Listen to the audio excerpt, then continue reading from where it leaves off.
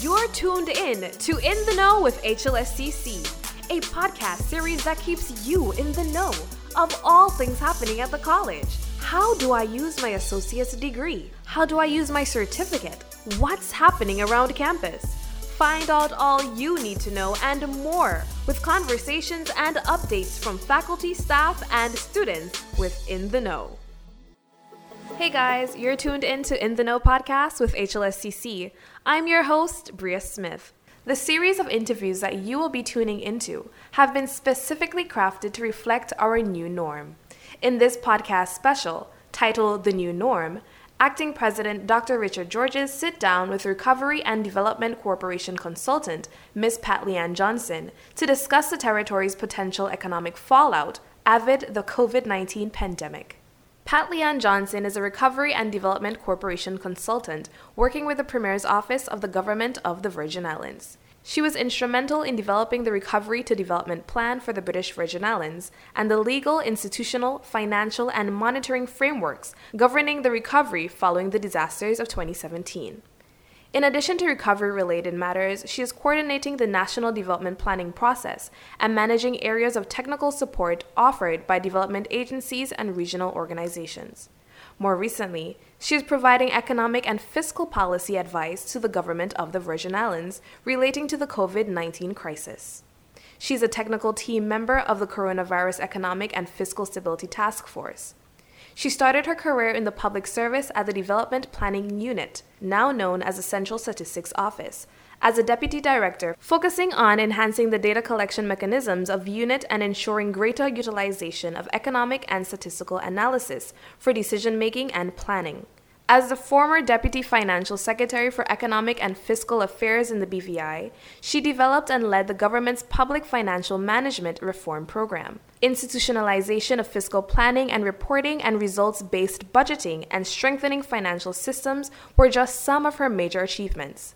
As an International Monetary Fund PFM short-term expert, she has provided assistance to governments in the Caribbean region on developing and monitoring their PFM action plans. Prior to the public sector, Pat Leanne worked with the Financial Services Regulation in the BVI in the Policy and Statistics Division, and also as a full-time and part-time lecturer at the H. Lavity Stout Community College in the areas of accounting, finance, and economics. She holds a Master of Science degree in Economics and Finance from the University of Bristol and a Bachelor of Science degree in Economics and Accounting from the University of the West Indies, Cave Hill campus. Hi, Pat Leanne. Hello, Dr. Georges. So today we're just having a chat. I think we're starting off more about the specific impacts that you've seen on the local economy and the global economy, so micro and macro with respect to the COVID-19 pandemic. And then I think we'll probably talk more in general about economics, what's exciting about it, what brought you to the field, and where you see the BVI's development going in the future, and what sorts of principles we should be thinking about as we envision a different reality to the one that we're accustomed to. So I think I'll start with so where I said we'll start. What, in your estimation, has been the overarching impact of COVID on the territory's economy? Thanks, Richard, for first of all inviting me to be part of this podcast. I'll just sort of step back. I'll answer your question, but I'll just step back a little bit. As far as you want to go. I think crises, as we know, sort of exposes all vulnerabilities. I don't want to go back as far as Irma, but from Irma, we realized that the BVI was very vulnerable. I mean, our infrastructure was destroyed. It left a gaping hole in terms of the provision of certain public services. So, I mean, some of the vulnerabilities which we exhibited after that significant crisis have not been necessarily fixed, and we're seeing them coming out again. So, to me, the crises are different, but as a small state, we're sort of impacted in the same way. It's just the level of the impact. So I'm just using Irma and Maria as an example. Okay, so there was a lot of infrastructural damage. persons, there's a vulnerable sector that was exposed. We sort of were prepared for disaster, immediate sort of response, but not necessarily a longer term recovery. Right. With COVID-19, there was an infrastructural damage, but again, the similarities is exposed a whole other set of vulnerable people. Those who might have been underemployed, those that were in a particular sector, tourism, that have now become unemployed. More so than we had with Hurricane Irma and Maria, but still a similarity in the sense that there is this vulnerable population that we do need to deal with. And it's a considerable segment of the population. Yes, I think more than we probably think it is, because we don't necessarily have the comprehensive social protection systems that might be in other countries. Large like economies. like Jamaica or Barbados, or they've had to deal with having better social insurance or social protection infrastructure to deal with situations like this. I mean, in BVI, we have been lucky in terms of when we do have crises. So, for example, when there's a exogenous threat, let's just say after the financial crisis, we did not suffer as badly as, say, as our Caribbean neighbors, primarily because of the fact that financial services, incorporations of companies was still sort of robust. So government was still able to provide a certain level of financing of their public goods and services. So whereas in other countries they had to, taxation is mainly what revenue funds government revenue. We were sort of isolated from that since we have a less dependency on taxation to fund public expenditure. Similarly with obviously Irma and COVID, financial services is sort of like our saving grace, although I think we're running out of time and luck. So it has isolated us from some of the direct major impacts that, say, our other Caribbean countries are facing. So I'll now answer your question. So in terms of the economic impact, this crisis is very different. First of all, it just came upon us without any sort of notice. We do not necessarily know where the bottom is. 1 year from now, we could still be in a situation where tourism is still limping ahead. Financial services is dipping, especially how much it's going to contribute to government revenue is falling off. Right now, at this point in time, financial services is, I don't want to use the word robust, but we have seen some fallout, but so far, government is still, their revenue base has not been as impacted as other countries like, say, Antigua, Barbados, and Lucia, where they depend heavily on the tourism product and they need that foreign exchange. So here the government has, at this point in time, has not announced any, significant cuts to, and everybody's preparing for that, just in any event, significant cuts to public expenditure, which has had to happen in other countries. It doesn't mean that they need to be complacent, because as I said, we don't know where the bottom of this thing is.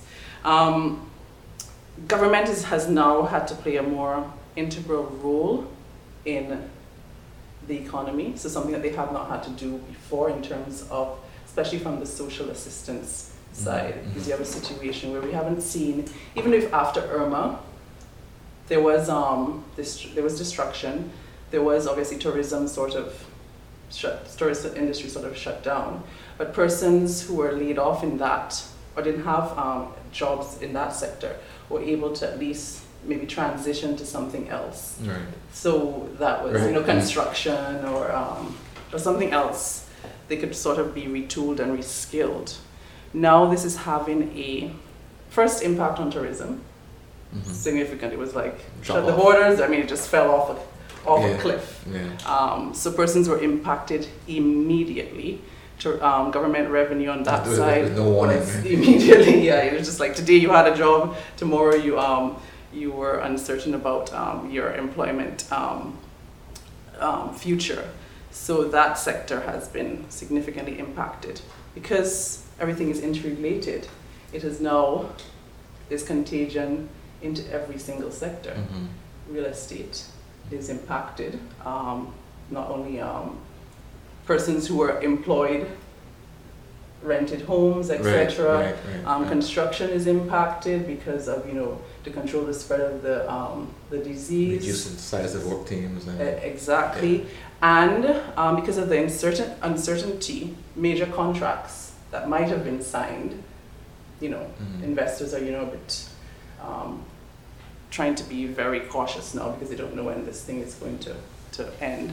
Wholesale and retail has been impacted because you have a large section of the population who are probably unemployed, or even if you're employed, you are still going to be very cautious in terms of how you spend your money. Yeah. So it affects retail, wholesale and retail, real estate, all aspects of the tourism industry and all the other ancillary industries.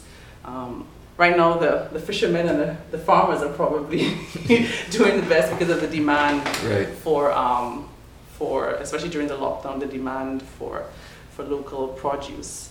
So, short answer is that there is going to be probably a larger economic fallout in terms of, say, on the macro level, reduction of GDP than we felt in Irma. Right. There's going to be less economic activity because, of course, yes, we're going to try and drum up internal economic commerce and activity, but as being a small state who is highly reliant on external income, that is not going to be enough to keep us going. So it's just a very uncertain time. So we just don't know what's going to happen in the There's US. No playbook. Yeah, we don't know the US. The narrative has changed from COVID-19 obviously now to Black Lives Matter, which is fine. And there's always these news cycles. But COVID-19 is spreading. Yeah. People are, even if the economy has reopened, there might be a situation where they have to close down again. When is tourism going to restart for us? When Especially are we going considering to the markets that our industry usually looks at. Exactly, it's the US, it's our major market. Yeah, and then so I guess one thing I'm thinking of is there have been announcements about other islands looking at reopening, and by necessity, I guess, because it's an economic necessity. I guess the question I have would be, with the reopening of borders, if it is driven more so by economic realities versus, how difficult is it for a state to balance that incentive or that motivation versus the public health concern? Yeah, as you said, you alluded to earlier, there's no playbook, there's nothing that's been written in terms of how exactly we deal with it. I think it was a good idea at the beginning to prevent community spread. I think that, we can analyze this 5 years from now and maybe think that we should have done something different. But I think at that point, community spread was paramount because given our health services capacity. There are only so many beds at People's. They had an isolation unit that could deal with maybe 3 to 5 persons who were really impacted by this virus. So I think that was a good idea. Now, obviously, you cannot keep the place closed down forever because then the economy would just die. So I think a balance has to be brought between the risk of importing additional infections and obviously the need for opening up, starting economic activity. I think Sweden took a totally different approach to that. Obviously, they have a more socialist economy, and I think their health system is obviously probably advanced. But I think we might have to think of how we can adapt maybe some of their principles and look at lessons learned that we will probably have to open, but ensure that the persons who are most at risk are still sort of isolated, which I think is what they did in Jamaica. Obviously, you're going to have more cases that way because they didn't totally shut down. But I think we're going to have to manage the reopening, take whatever precautions that we need to. Increase testing, I think, is definitely one thing. Is if you don't know, you can't prepare or manage the situation. I mean, there's been a lot of talk within the region of how you're going to be able to accept tourists, whether they're going to need a COVID passport or something. Or a 2-week quarantine before the vacation. 2-week quarantine. I think in terms of our tourism product, we are a little bit of an advantage because of a lot of, I guess, our higher end tourists. They come here and you can maybe, disperse them to different private islands and have that as their quarantine. Of course, once you make sure you protect the workers and also the charter boat industry, you swiftly move them from when they arrive to the charter to their boat, and that could be their quarantine. That could be their quarantine facility. So I think it's important that we work closely with our regional partners or other regional countries, because there could be regional tourism being generated, since the region, for the most part, has sort of been able to stem off the contagion of the virus. But also see how we can, again, it's a bit difficult because of, the US, the virus is spreading there probably very quickly. We have the issue of air access. So persons still are not necessarily going to be able to take a direct flight here, which is a bit of a disadvantage compared to our Caribbean neighbors. So there's no one answer, but I think we'll have to open up slowly, manage that risk, ensure that the most vulnerable persons are the ones that we definitely isolate, and ensure that we at least have some sort of system in place to manage persons who are coming in. Because we would hate a situation if you open up and then this thing starts to spread and out of pocket. I think the other direction that I wanted to talk about was, and we've spoken about this on social media and elsewhere, but and it's probably something that merited conversation before, but might be even more necessary now.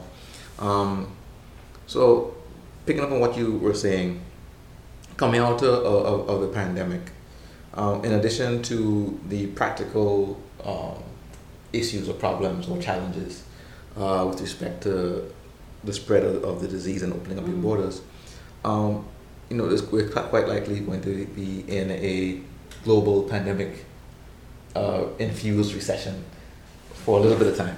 And that, given our major industries are, people having some degree, people who are from outside having some degree of disposable income, whether it's to invest or to set up incorporate companies, or whether it is to spend on leisure and tourism. What could we think of in terms of shoring up or protecting the future of the territory, considering that we have these two pillars that are so focused on external expense. External investment. Yeah, I'm sure this word diversification has been used so many different times, and we're tired of hearing about it. And realistically, such a small states, it's difficult to diversify to the level of another dominant industry. It's just not realistic. We don't have the resources to do that. So I honestly don't think that we will find something. No one thing. Tourism, or no one thing that will have the same economic impact that, say, tourism has had, or even financial services, in terms of contribution not only to government revenue but to economic growth. I don't think we can. No magic bullet. There's no magic bullet. So I think One, we've talked about diversification of our financial services product, Right. etc., more value added. So some of the things have been said already. That needs to continue. I know there's been some work being done there, so that even though, because incorporations obviously is the big ticket item for government, and with reduced commerce along in the world now, that could have definite implications in terms of the need for these financial instruments. So there might be other areas that that financial services can benefit from. Tourism, I think we just probably need to rethink the tourism model and create more of a niche market. Traditionally, I guess we are a wealthy jurisdiction. We have sort of branched out into mass tourism through the cruise industry, which we're not sure exactly how quickly that's going to recover, and that's the lower end of our market. So I think we need to find a tourism model or market that is less susceptible to these sort of external shocks. Rich people, yes, they might have a dip in their overall portfolio, but they're still going to go on vacation. Right. They're still going to go on their family vacations to get away of the stresses of their lives. So I think we need to probably become high-end. Become nature's little secrets as we were intended to be. There is the potential for, I think fishing does have potential. I'm not expert on it, so I'm not sure in terms of commercial fishing what impact that will have. Obviously, government could get some sort of revenue from, whatever licensing, etc.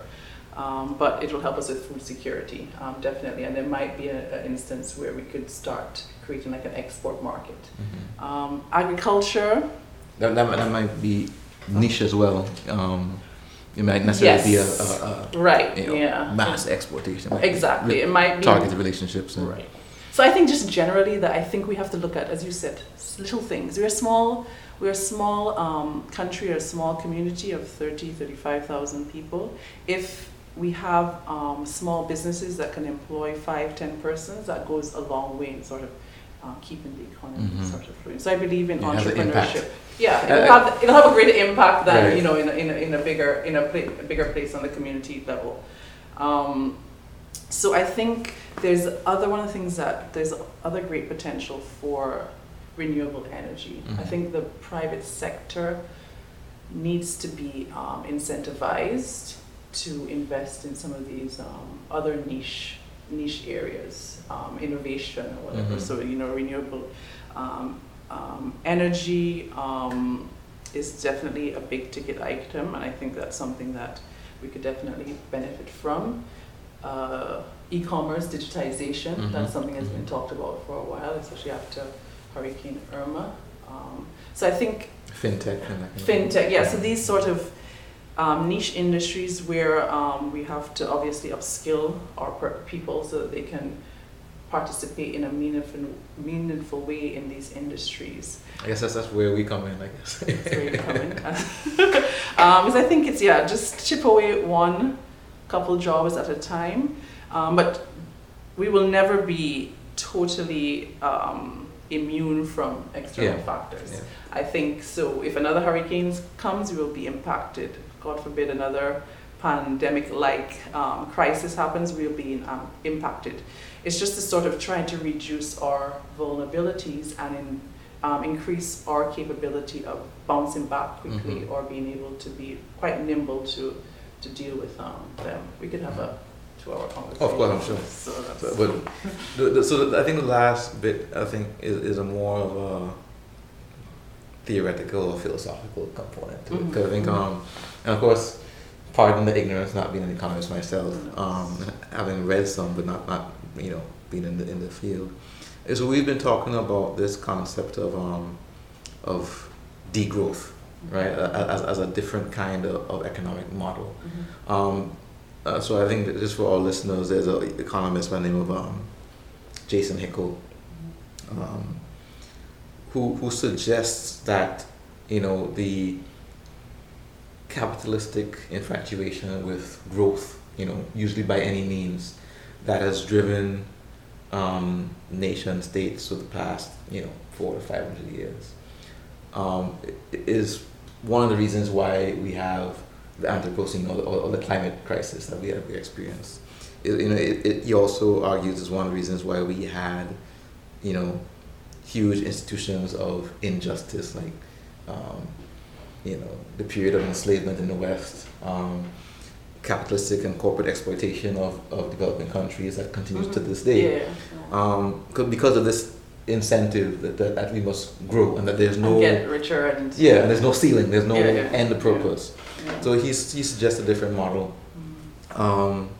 or suggests a different framework, at least, to arrive at a different model. And I was thinking, for developing countries or developing states, it's very difficult. We can't abandon growth because we require to grow in order to do what we need to for our citizens and our residents. But that has to be balanced somehow. There must be some kind of... Yeah, I think the focus should be at this point, at this juncture, I guess, just in the world economy, more on equity and equality. Because what is this insane desire for growth and wealth has really created a huge divide between the haves and the have-nots. And this is a lot of what we're seeing in America now. Yes, it's a race issue, institutional racism, but it's really an inequality issue also. Obviously, it has to do with centuries of constant degradation and racism that's probably contributed to that. But just generally, the world is not an equal place. You have a very small amount of people who control a lot of money, and I think what's happening now is sort of like an uprising in terms of people are realizing, like, okay, this is not working for me. I've been working very hard all my life and I can barely afford to even put a roof over my head.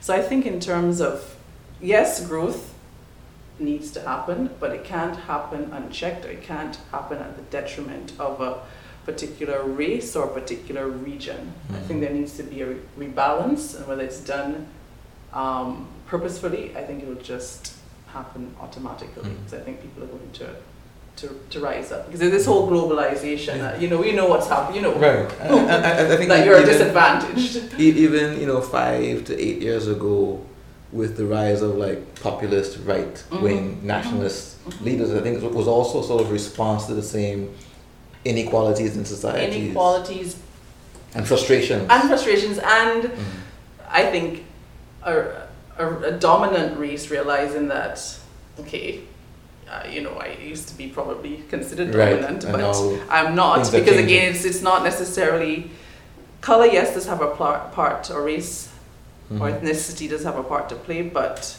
it's sort of green now. So if you have greens, you might be discriminated, but you can you don't have to care about it. Right. I think also, like, when you look at like Europe in the past 10 years, and I think that the real pushback that you've gotten, Brexit obviously is the most obvious example, but even before Brexit, the kinds of the rise to power in places like Italy and Hungary and other places, speaks to a real malaise, with globalization, I think. So while there are, clearly positive things that we can point to, when you think of globalization in general, part of its impetus is a capitalistic drive to expand. Yeah, exactly. And I think that's kind of where things have But I just wanted to kind of bring it home to the BVI. So I think in terms of our role in this whole talk about growth and globalization, I think, to me, the key thing is education. Because if you're going to, the reality is the economic model is not going to change overnight. It's still going to be driven by the same underlying principles. So I think in terms of how do we ensure that we're not left behind is, I think, education of our people, and to have them understand that they can participate on the global sphere. Right. Right? So it's, yes, of course, you want to be able to participate in your own local economy, but just think that you're preparing yourself for a global marketplace. I think that's very important, and I think governments need to first of all ensure that finances are managed properly, that there's some sort of plan to definitely articulate where you want the country to go, whether it's using a growth model, which is accompanied by equity and equality for your people, ensuring that they're not left behind.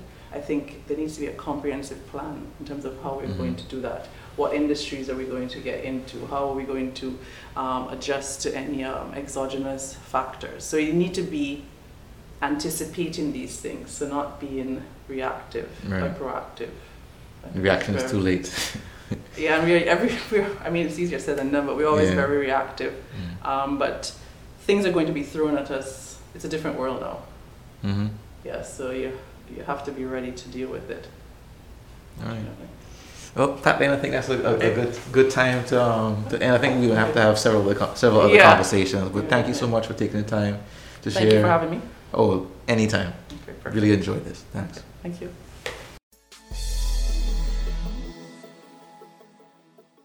You have been listening to In the Know, a podcast that keeps you updated and informed of all that's happening at HLSCC.